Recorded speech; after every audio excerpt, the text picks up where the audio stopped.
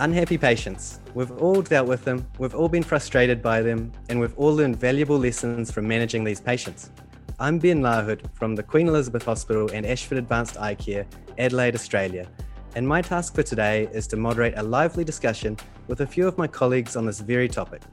Welcome to a special episode of CRST, the podcast.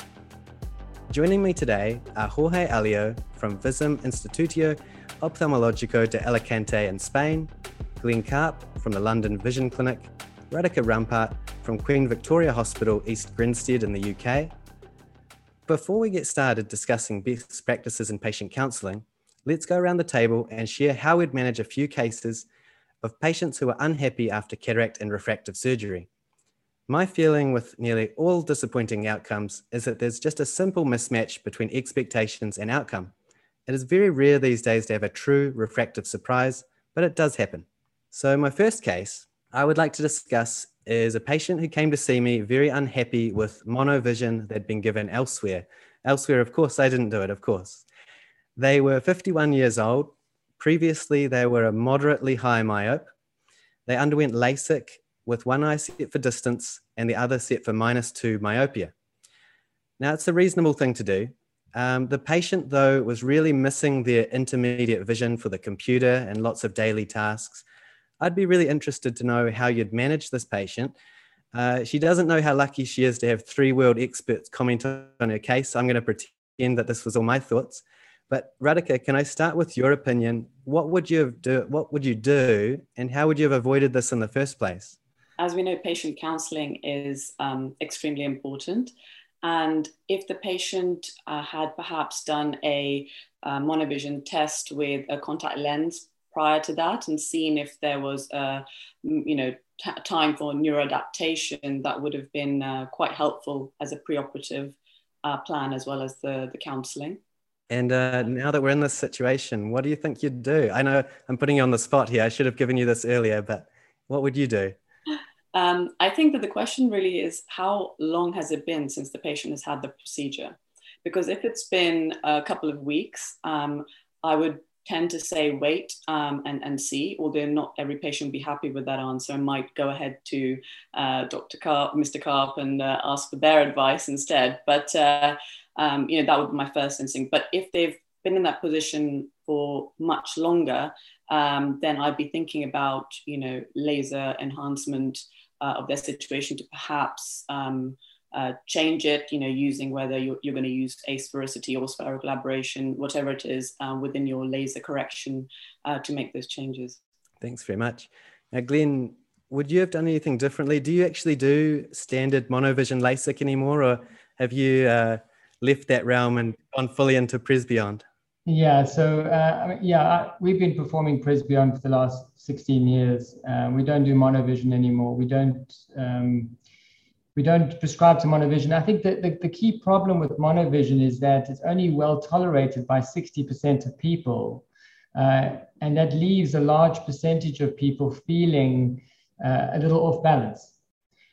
One of the interesting points you made about this particular patient was that it was a high myope, moderate to high myope. So the truth is that when we treat moderate to high myopia, the amount of spherical aberration we do induce just from the treatment, even using an aspheric profile, modern aspheric profile, should leave the patient with some reasonable amount of spherical aberration for increased depth of field.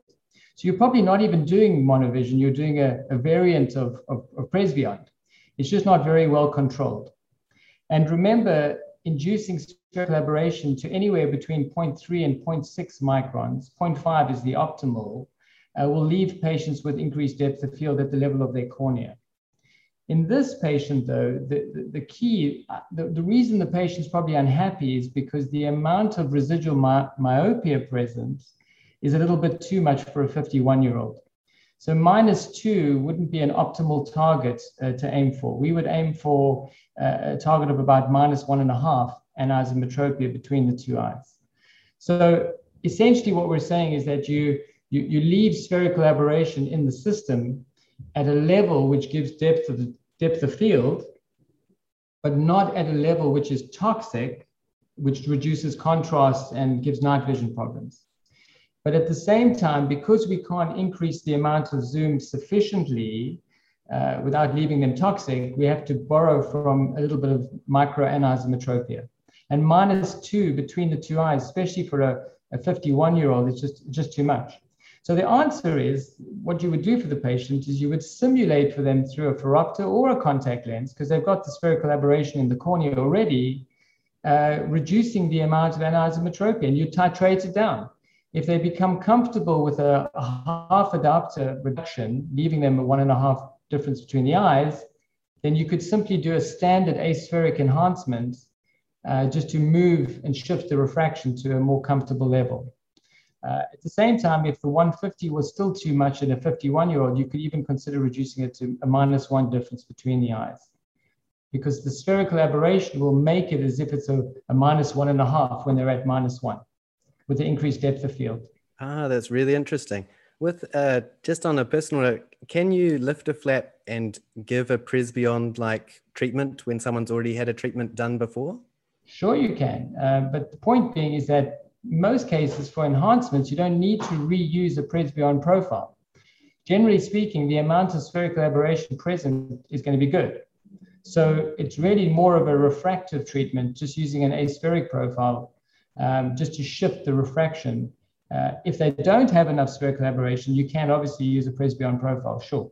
Oh, that's really interesting. Thank you. And Prof. Alio, would you do anything different in this scenario? How would you think about avoiding that? I agree with Radhika that the answer really would be a contact lens trial beforehand, but do you have any other methods before treatment that you think about with monovision? No, in this case, my point is that -2, in my opinion, is a too much aggressive near vision target, you know. Usually when I do a monovision, I leave, especially in people that have been previously myope, a -0.5 in the dominant and 1.5 in the non-dominant. In doing that, you get very good intermediate, very good, very acceptable near, and somehow that not optimal for far, but myopes usually are not unhappy with this because the far vision is usually moderate to bad, you know. So with this target, usually the patients are happy. I agree totally with Dr. Karp about the use of peripheral profiles that induce spherical aberration in a calculated way. And we use, in these cases, definitely if the indication fits well with the patient, the Presbymax software. Presbymax from Swin is the one that we use, and it's a bispheric profile, and it's pupil dependent. So we look at the pupil photopics should be 3.5 about or less. And with this micro monovision with -0.5 dominant, -1.5 in the non-dominant, I think that I never have an unhappy patient for intermediate. I might have an unhappy or relative unhappy for near, because some of these myopes are accustomed to use activities that are near vision activities of highly relevant discrimination. And in these cases, to read very small characters, they will need glasses. And this should be openly discussed with the patient. I don't trust, believe me, and I know this is controversial, in contact lens trial, because contact lens trial is unreliable. You don't have the patient that much time in the office to guarantee neuroadaptation, and the daily life activities of the patient are not in your office at all. So the patient might feel good in your office and not happy at home, and conversely. So what I do is just a normal trial, not to be convinced myself about the effectiveness, but the patient to understand what is monovision, what means one vision is slightly better for near, while the other is slightly better for far. And with Presbymax, which is a combination of micromonovision in the hybrid form and the spherical aberration change in the periphery, the patients are definitely better than with the trial. So this is my point. In this case, for being practical, I would make a trial with a plus 0.5 in the emetropic eye, which is the dominant. I would make a -1.5 correction in the non-dominant. I would test the patient, listen, be for a while, use your laptop, let me know if you feel better. Probably the patient will be better, and then you need to treat both eyes, inducing that this is small myopia in the dominant and decrease the -2, which is too much, non-dominant. This is a piece of cake, and if the patient is happy, that's it, you know, and this is the approach in this very case. Yeah. That's really interesting. Thank you. I usually do a contact lens trial for about a week. I don't do it just in the office. So I get around that problem that way, but it is time consuming, and I probably lose some patients that way. the one other question I'd like to ask you, Prof, would be, do you always aim the dominant eye minus 0.5, or is that just in high myopes? High myopes, because in the just hemetropic, I leave hemetropic, but it's not my choice for hemetropic monovision. Let me tell you that I use in hyperops and myopes, both, from up to -4 and to +4. Beyond that, I prefer other methods, because the monovision in these patients, especially in very high myopes, is tricky, and the lack of contrast sensitivity, which is usually not that good in very high myope, is not optimal, for monovision. I understand. Now, I don't want to give the impression that I have a lot of unhappy patients, but I have one more I'd like to ask you about. I have a patient that was undergoing cataract surgery with plans for implantation of a trifocal IOL. They were very keen to be completely glasses independent, but it appears that during their surgery, they had a posterior capsule tear and they had a monofocal lens put in the sulcus. So very disappointed with their outcome. I have inherited them, and I've been asked, what can I do for them to make them glasses independent? They really had their heart set on good distance, intermediate, and near vision. So one eye is pseudophakic, the other eye is still phakic. Glenn, can I start with you this time? Sure. I feel like your answer to this one again might be Presbyond, but I would be interested to know how you deal with this, because as someone that doesn't really do multifocal corneas, or doesn't aim to, I feel as though I'm probably stuck with saying this eye is what it is, and the other eye we might try for multifocality. So I'd really like to know what you'd do. So, I mean, certainly, yeah, we would still consider this patient an excellent candidate for Presbyond. The fact that you've used a monofocal lens keeps them totally in the game for Presbyond. In fact, the opposite is the case. You shouldn't perform a Presbyond treatment in somebody who has had a previous multifocal lens placed inside the eye, because with the increased depth of field, it can bring out the multiple peaks of focal points within the lens, and it causes a lot more confusion and a lot less absorption of the diffraction of the light that's coming in that shouldn't be hitting certain targets in the retina. So the fact that this patient's had a good quality monovision optic placed inside the eye makes them an ideal candidate for Presbyond. We would simulate a 1.5 diopter anisometropia target. You've got to understand as well that, just like we discussed with the contact lens trial, when you're doing a contact lens trial, you're simulating monovision. It's pure monovision. They don't get the depth of field, which they will get from the spherical aberration adjustment. So by just measuring the whole eye spherical aberration after the IOL has been placed inside the eye, the algorithm will very comfortably shift the spherical aberration. It'll increase it accordingly or decrease it if necessary to leave them with the optimal amount of depth of field. And this will be at the level of the cornea. And just to finish off, it's the same approach we use for our current patients when we do Presbyond in the future when they develop cataracts. We simply place in a good quality monofocal IOL. And again, if we need to shift the spherical aberration, we can do that with spherical aberration that comes with the lens. So we can choose our lens accordingly to move the spherical aberration a little bit if it's required. Yeah. I love how calm and confident you are of these problems. It makes me feel a lot better, because you've obviously seen this before and have dealt with it and confident in the outcomes. So that's really nice. Radhika, would you do anything differently for this patient? So I think one thing I'd like to know at this point in time about the patient would be, is this their dominant or non-dominant eye? I think that's where we should begin. And then we want to know, does the patient want to do anything with that eye? Do they want further surgery on that eye, or have they come to you actually to go away from that other surgeon and go for something in the other eye? Now, it's perfectly good to mix and match a multifocal IOL in the other eye with a monofocal IOL on this eye. A lot of, brilliant surgeons, I mean, even including, say, Damon Gattinelli, when we came up with this at a table discussion, was actually maybe I would do one monofocal C and then go for another his own trifocal in the other eye. That's probably more what I was thinking, to be honest. Yeah. but you know, at the same time, as Glenn mentioned, you know, we have a lot of options with multifocality within that cornea still. Now you mentioned Presbyon, we mentioned Presby Max, and you know, don't forget we've also got Presby LASIK. You know, changing the corneal asphericity, as I've done some work with Damien Gatinel on that. So we do have a lot of options, and I think we shouldn't forget that the patient has their own natural high order aberrations, and then also that the monofocal lens itself is not without its own higher order aberrations. And then it would be really great now to plan, you know, with all these options that we have, the perfect multifocality for that patient. Thank you. And Prof. Elio, we've got probably one vote in each camp so far. We've got the laser option, we've got a lens option. Which way would you go? Well, you know, it depends on the condition of the eye that suffered the complication, because the eye, I understand, is hemetropic, right? That's correct. Okay, and the other eye is with a cataract or has a dysfunctional lens, probably, right? Okay. Yes.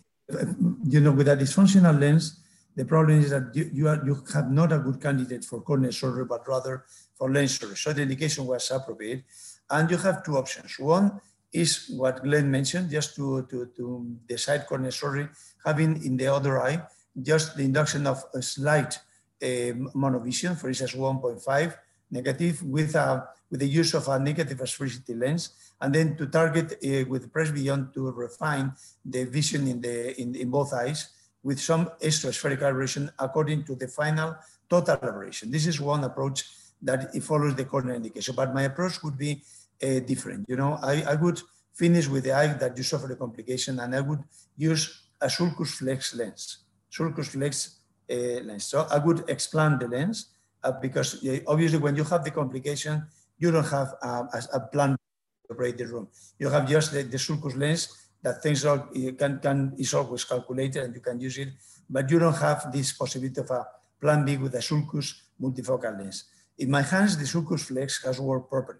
So this plan, to explant this lens using the incision in the positive meridian in case that you have any astigmatism, can open the field of having again the patient recover from multifocality. And if successful, that should be successful, if no macular edema happens, obviously, then the second eye will be for a multifocal lens of the same type. That means the Reiner, which is a refractive lens, the sulcus flex, is a very good lens. The cases that have like this have been always successful, you know, and believe me, I think that this is the best option because corneal surgery would mean for this patient to have intraocular surgery in this eye, and on top of that to have Presbyon, which is a duplication in expenses, double time, and finally the idea was to create multifocality with the lens. So I think kind of different because you know, in a patient that has been already the subject of an indication and explanation of multifocal lens is not that psychologically successful many times. The patients are simply waiting for a better option, you know. Yeah, I love that for anyone listening, we've got 3 world experts in refractive surgery and we've given them 3 completely different options. So it just shows you that there are many ways to skin a cat and there's no absolutely correct answer, but thank you all very much. I'll take that on board and I'll have a good think before I talk to this patient again. Now, I'd also like to talk to you all about patient counseling. We're doing more and more with the lights that we have available. We're using multifocal lenses, we're playing with spherical aberration, and it seems as though any patient that walks in the door, we can pretty much offer them great vision and whatever they want. But I often tell patients that no matter what we do, there's probably some kind of trade-off. You can't really have the vision you had when you were a teenager. And the question really is, how do you establish healthy expectations with your patients? Radhika, do you have any tips for not over-promising? Yeah, sure. So actually, you know, I did a huge review with Damien in ophthalmology on multifocal IOLs just at the end of last year. And just from working on that piece of, you know, that project really, over 6 months, I really gained a lot of insight into what's happening across the globe. I think what definitely for patients, it's all about, you know, underselling and you know, overachieving or overperforming. And there's 2 ways to look at it. One thing is that I created a lot of tables and figures in that paper showing, you know, what's the preoperative kind of procedure for these patients. Certain tips and tricks that might have been missed in that long paper would be things like if a patient has a dense amblyopia or has any sort of strabismus, that they must go and see an orthoptist before, or things like what is their baseline high order aberration. And I do find that every paper pretty much said that if a patient has a cataract already there, they already have some starburst, they already have some halos that they've neuroadapted to, they're more likely to be happy with their lens surgery with a multifocal than a patient who's having a clear lens extraction. If you do go ahead and offer a clear lens extraction, you better understand the patient's requirements to a very high degree. I know that means a little bit more chair time. Other ways going around that would be to use, products available on the market which can actually collect that data. Like for example, Arthur Cummings with Vivior, or I forget the other lady's name, but she's doing SimViz as well. And it's amazing what is now becoming available for us to actually give patients an idea of what they might be able to expect. And finally, I think what I would say is that there's a lot of discussion at the moment internationally about how to categorize lenses. And it's not just the surgeons, it's the patients, and it's also, the FDA. They all are struggling with this right now. So that's another very interesting part of that discussion with patients as well. And so, Radhika, do you, keeping that in mind about the difference of coping with people that have cataracts or clear lens, do you offer them different options, or is it just that your counseling is a little bit more in depth and you'll feel them out a bit more?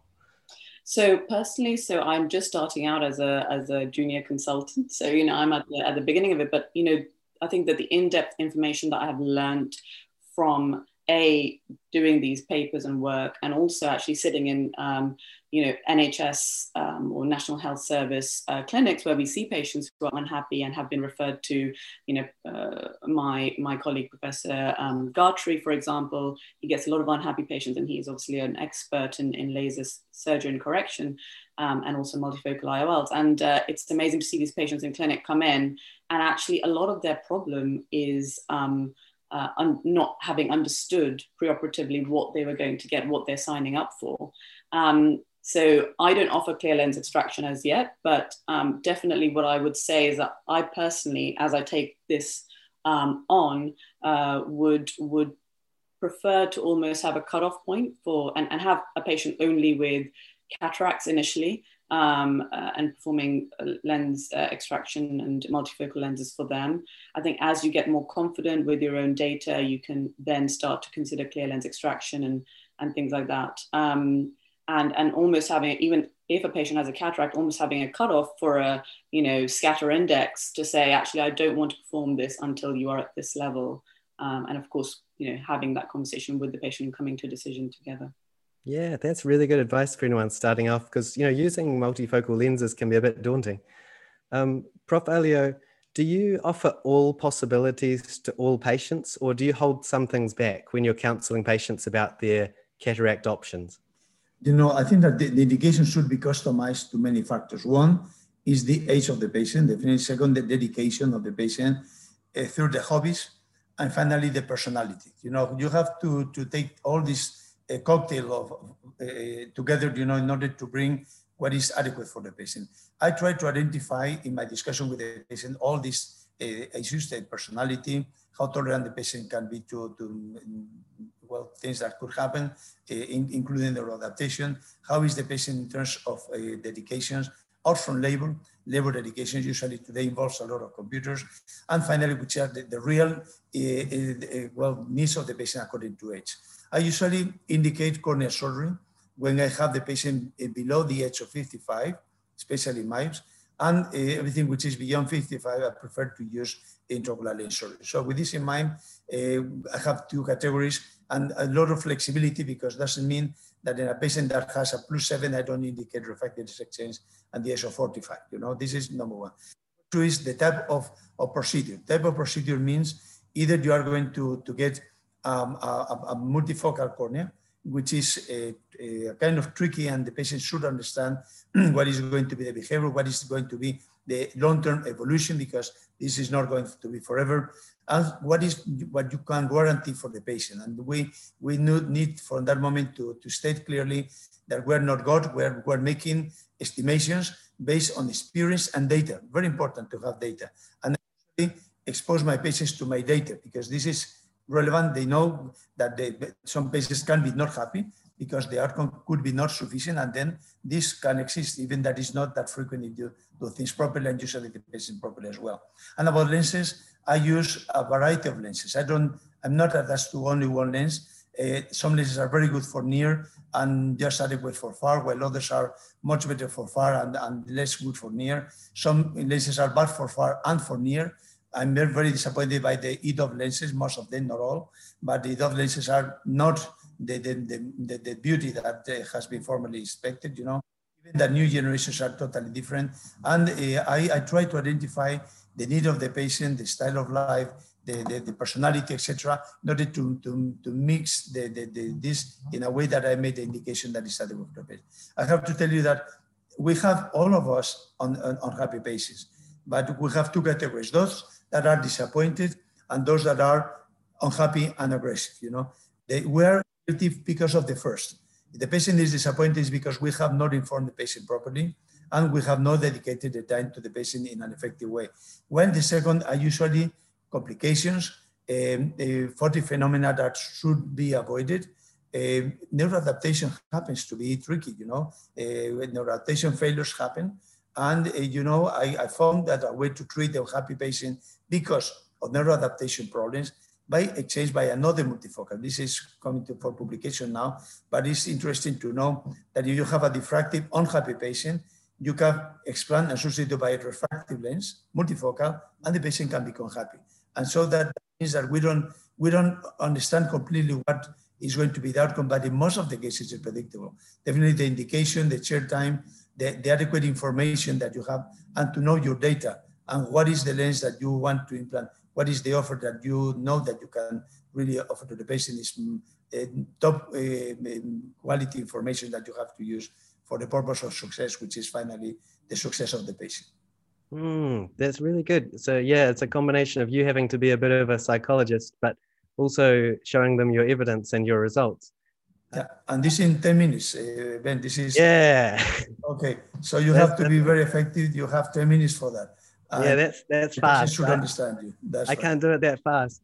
Now, Glenn, you've got the wonderful setup of doing mainly concentrating on laser surgery. Now, do you still have long appointments? Just, you know, you've got fewer options to discuss perhaps, but I imagine that you still take a lot of time to discuss with the patients the expectations. Do you approach it any differently? First of all, I mean, I have all the options available to me. In our practice, we perform, you know, cataract surgery. We have the option of using any lens we choose. We don't really use multifocal lenses. It's not our preferred methodology of correcting even cataract surgery. And we have ICLs, we have laser technology as well. I think for us, the big concept that we're trying to approach our patients from is in terms of both amount of vision, how far they can read down the charts, and the range, distance and near, as well as the quality of the vision. So for us, any patient, regardless of age, if they have good quality of vision, they've got good contrast, their OSI is in the normal range on the HD analyzer, we perform corneal laser correction and we use Presbyon. We explain to the patients that, yeah, these treatments do need enhancements as the years go by. And in the future, when you do develop a visually significant quality of vision cataract, then of course you can have that replaced simply with a monofocal lens. It can be done at any cataract surgeon or through us as well. And I think the point as well is also about the risk side of things. We know that the risks of intraocular surgery are different to corneal laser surgery as well.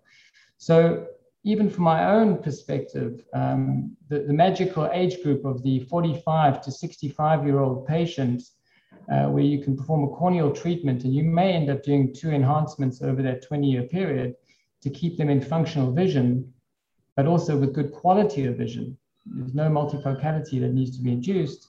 It is worth its weight in gold. Certainly for the older patients who are less mobile, and I'm now talking, a bit older, in their 70s and 80s, we have no issue with using multifocal lenses. You probably find these people aren't driving as much at night. They have a bit more tolerance to their overall vision based on the amount of activity that they do. But certainly taking a younger patient who's an avid golfer, for example, and they want to read the scorecard, they want to address the ball when they tee off and see where it goes in the distance. Usually with me, it's off to one side. That's not from my vision. Keeping the quality of vision along with giving them the range of vision is our big mandate.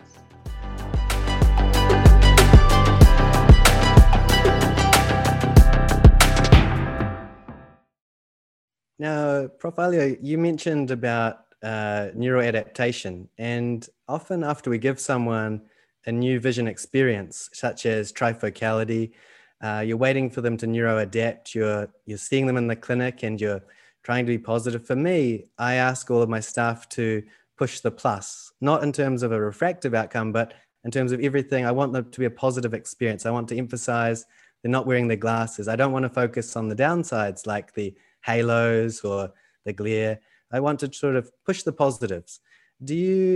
How do you help them through that neuroadaptation stage? Neuroadaptation is a syndrome that is characterized by the feeling of poor quality of vision with associated usually dysphotopsias and deep unsatisfaction in terms of daily life activities. It might include a decrease in best-corrected vision for far and near. So neuroadaptation is really something that makes your vision to be bad, and this is something that we explore with difficulty, but the patient refers to us. The first reason for neuroadaptation failure is refraction. If you have a residual astigmatism or you have residual ametropia, you have to prescribe glasses to the patient to wait for a couple of weeks or 1 month to know if the patient is happy with the glasses, not happy with wearing glasses, obviously, but the symptoms disappear is because you have a problem with the refraction, and then corneal refractive story should follow. And if even with that, the patients are unhappy, it's because you are truly dealing with a neuroadaptation problem. Beyond the 6 months, and believe me, at this very moment, beyond the 3rd month, I prefer to IOL exchange based on my own results. So it's been a really interesting thing to see how to change the optical profile of the lens, being multifocal. Really, you get in a different neuroadaptation process. This was suspected by some MRI studies that demonstrate that different areas of the brain are activated by different type of multifocality. But it's true, in the real basis, the first case I had was the wife of a friend, obviously a recommended friend, that had a neuroadaptation with a lens, a multifocal refractive. After 3 years being unhappy, I finally decided to try to substitute and to avoid the problems of having a monofocal lens. Obviously, the patient was the wife of a friend, so very tricky case. And I was lucky because I always use a CTR, causal attention ring, in my multifocal patients, listen to everyone. The first reason is because it improves centration, but the second, if you have this not that frequent case in which you have to substitute the lens, then you have a good chance, even 1, 2, or even 3 years like this case with the multifocal. I did this refractive lens multifocal change by a diffractive, and this was the first case in which I had the evidence that this exchange happened to be work. The patient was happy. I was truly happy because I had confidence with her. And finally, this was the first case. Following this, I have done a kind of 30 cases. Success rate is 82% is in the paper we're for publication. Definitely, we have to think that we have to face neuroadaptation in a positive way. First, to give a refractive solution in case that this is the factor that influences neuroadaptation. Second, if necessary, to decide a lens exchange, if possible, before the 6 months period that usually is left for the purpose, because at 6 months you really have a fibrotic capsule. But most of the surgeons don't use CTR, and you are going to be in trouble expanding a lens with 6 months or more. I use CTR, and even with CTR, I try not to be more than 6 months, and even at the 3rd month, If the patient doesn't show a trend to be better, you are going to have an unsatisfied patient, and then better to change the optic. Thanks very much. That's tough operating on a family of friends. That's tough. That's awful. I wouldn't wish that on anyone. I promise. Glenn, you had something to mention? Yeah, so I mean, I agree totally with Prof. I mean, even from a presbyon perspective, just for example, a monovision perspective, that side of the equation where you're not having to deal with the dysphotopsia of the ring segments and the different multifocal foci, that any residual refractive error is sometimes the main instigator for the discomfort in the vision, the asthenopia symptoms. And certainly from what we find is that just titrating a patient in the early post-op period, minimizing the amount of anisometropia, for example, or reducing any SIL, in particular any SIL that's oblique. When you find you have with the rule or against the rule SIL, it tends to be a bit more forgiving, but oblique SIL really, it plays havoc with both increased depth of field, spherical aberration profiles, as well as multifocal profiles. And the point is that you can tide the patients over with contact lenses, with glasses. We tend to wait much longer. We don't tend to enhance within the first 6 months. Also because the epithelium is still remodeling, certainly for the first 3 months in a myope and 6 months for a hyperope. Again, this is from a corneal procedure perspective. So we often see further change in patients becoming less symptomatic, both from the perspective that they're drifting into their true target, they're regressing into their true target from the initial overcorrection, and secondly, because they're adapting. Their brains are adapting. But we give them the helping hand, the pair of crutches when you've had your knee up, your pair of crutches from the eye point of view is your interim glasses. And we encourage them to use them. We'll say, use them for driving at night where you're finding the vision a bit difficult. And most patients will come back to us at 6 months and say to us, yeah, I no longer need the glasses, they've fallen away. And for those few people that have finally stabilized and a little bit off target, and of course an enhancement will push them onto the target, and that's confirmed beforehand with a simulation. Oh, that's a really good tip. I always try and stay away from glasses because I feel as though I've promised them that they're going to be glasses free. I think a lot of the statistics about glasses independence are probably a little bit exaggerated. I still feel like even my trifocal patients are probably wearing some glasses at night when they're reading. Yes, agreed. I think most patients' frustration comes from the fact that they can't do as much as they were doing before because of the reduction in vision in those certain areas. So by giving them those interim glasses, it keeps them productive. Yeah, it's not the ideal situation for them yet, but they'll get there in the end. Once we're finally able to enhance or exchange lenses, etc., it just ties them over and keeps them going. Oh, that's a really good tip to keep a happy patient on the go because that's the hardest part. Radhika, you had something to comment on this one? Yes, I remember the name of the lady, Susan Marcos. Good. And that's with the similar to the Vivior type assessor? For Simbas, yeah. So the other thing to mention is that you're absolutely right. There's not enough data out there for how much spectacle independence or dependence there is. When I was collating the data for all lenses out there on the market in 2020, we really struggled. And who knows what, they were commenting this on the data, but does that mean spectacle independence within 24 hours, within 6 months? This was not, mentioned. Also talk about dysphotopsia. Is it a photic phenomenon or is it actually a dysphotopsia? And when we say dysphotopsia, are we meaning something that the patient is bothered by or just something that is there but not bothering the patient in their visual activities? I think that's also something to kind of drill down on as we kind of refine our chat to the patient and also between ourselves. I think one thing I've discussed with your co-investigator Damien before is that with trifocal lenses, I've had my most unhappy patients that have come out minus 0.5. And I think, wow, a monofocal patient, they would love that. Trifocal, they hate it. The happiest people seem to come out plus 0.5. And I still don't really understand why that is, to be perfectly honest. If anyone on the panel would like to say why, I'd be open to it. But I still haven't worked that one out. Uh, the other thing I'd like to ask about to do with patient counseling, which is probably the most important thing with all of you doing slightly unusual things that a standard cataract or refractive surgeon would maybe be uncomfortable with, is that we all aim for perfection. We're all aiming to get someone exactly what they want. And sometimes patients are unhappy. How do you approach the idea before your surgeries about counseling about the likelihood of IOL exchange, laser enhancement, rotation of toric lenses? Do you consent for all of that for every surgery? Radhika, maybe I'll start with you. If you're seeing someone in the hospital and you're thinking, oh, you know, I might be trying something a little bit different here. We might be giving this person monovision or maybe trialing a different lens. How in depth do you go with your discussion about how you might fix problems if they occur?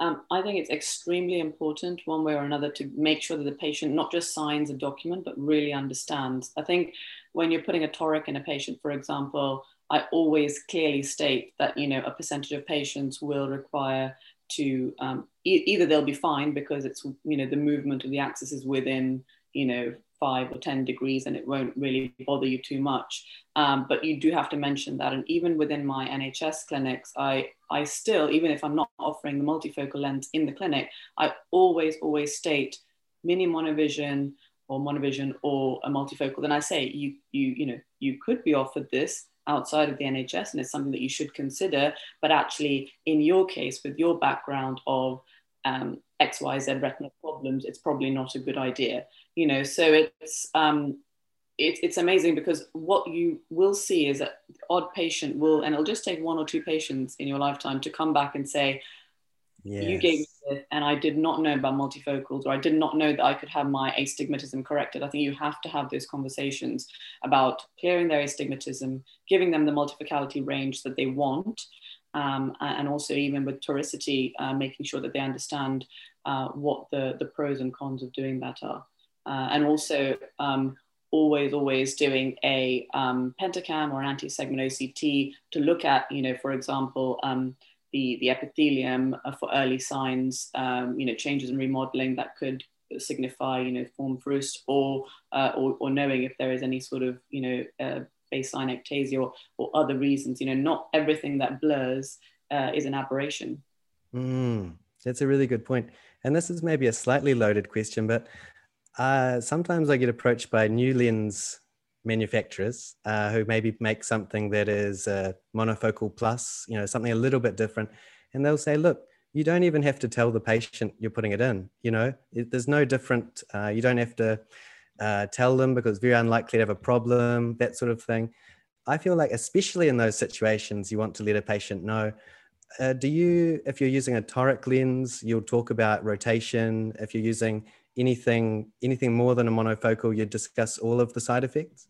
Yeah, absolutely. I think that's key. You know, and you know, you'll know from looking at a patient, sometimes they come loaded with questions. They've read your paper, they've read everything, you know, and then they come to you. Or they'll come not knowing anything and not necessarily wanting to engage in all of that conversation, but you have to go past it, even if it's a fly past. You have to go past those bits of information. For sure. And Glenn, when you're offering something a little bit different to a standard LASIK, like a Presbyon type treatment, do you mention that they may not like this? Do you mention that you might be changing the plan on the fly, or do you ever change the plan and make this their non-dominant eye, or, you know, make changes as you go? Is that something you consent for? Well, I mean, firstly, I think, the terminology informed consent says it all. You know, the patient needs to know as much as they need to know. If you're going to take a flight to New York from London, you don't have to know how to fly the plane. You don't have to know how to do the surgery, but you need to know how to be a good passenger and need to know what to expect from the journey. So I think, we do extensive counseling. Patients, as part of their workup by our optometrist, first of all, will have a half an hour discussion in regards to all the potential risks, complications, side effects, but also to the expectation as to how they are expected to adapt after blended vision, for example. This is followed up with a bunch of paperwork, which they get to take home. They can read through and they can reflect back on that in the future. And then, of course, the surgeon reiterates that on a second day, second visit, in a more of a summary version, again, highlighting the adaptation process that patients will go through. From a Presbyon point of view, it's not a magic treatment. 76% of patients will be fully adapted at 3 months. So that leaves about 25% still noticing the difference in their eyes in certain lighting conditions. They may be coping very well. They may not be having to wear interim glasses to reduce their anisometropia, but they're able to function, but it's not 100% comfortable at that point. By a year, that increases with neural adaptation and the eyes drifting further into target to around about 95, 96% across our myopic, emmetropic, and hyperopic patient groups. So, but the patient has to understand and buy into that journey. The long-term vision benefit that they're going to get for many years, because once you've adapted, you've adapted. You can increase the anisometropia later on if you need to as they get older. They're adapted.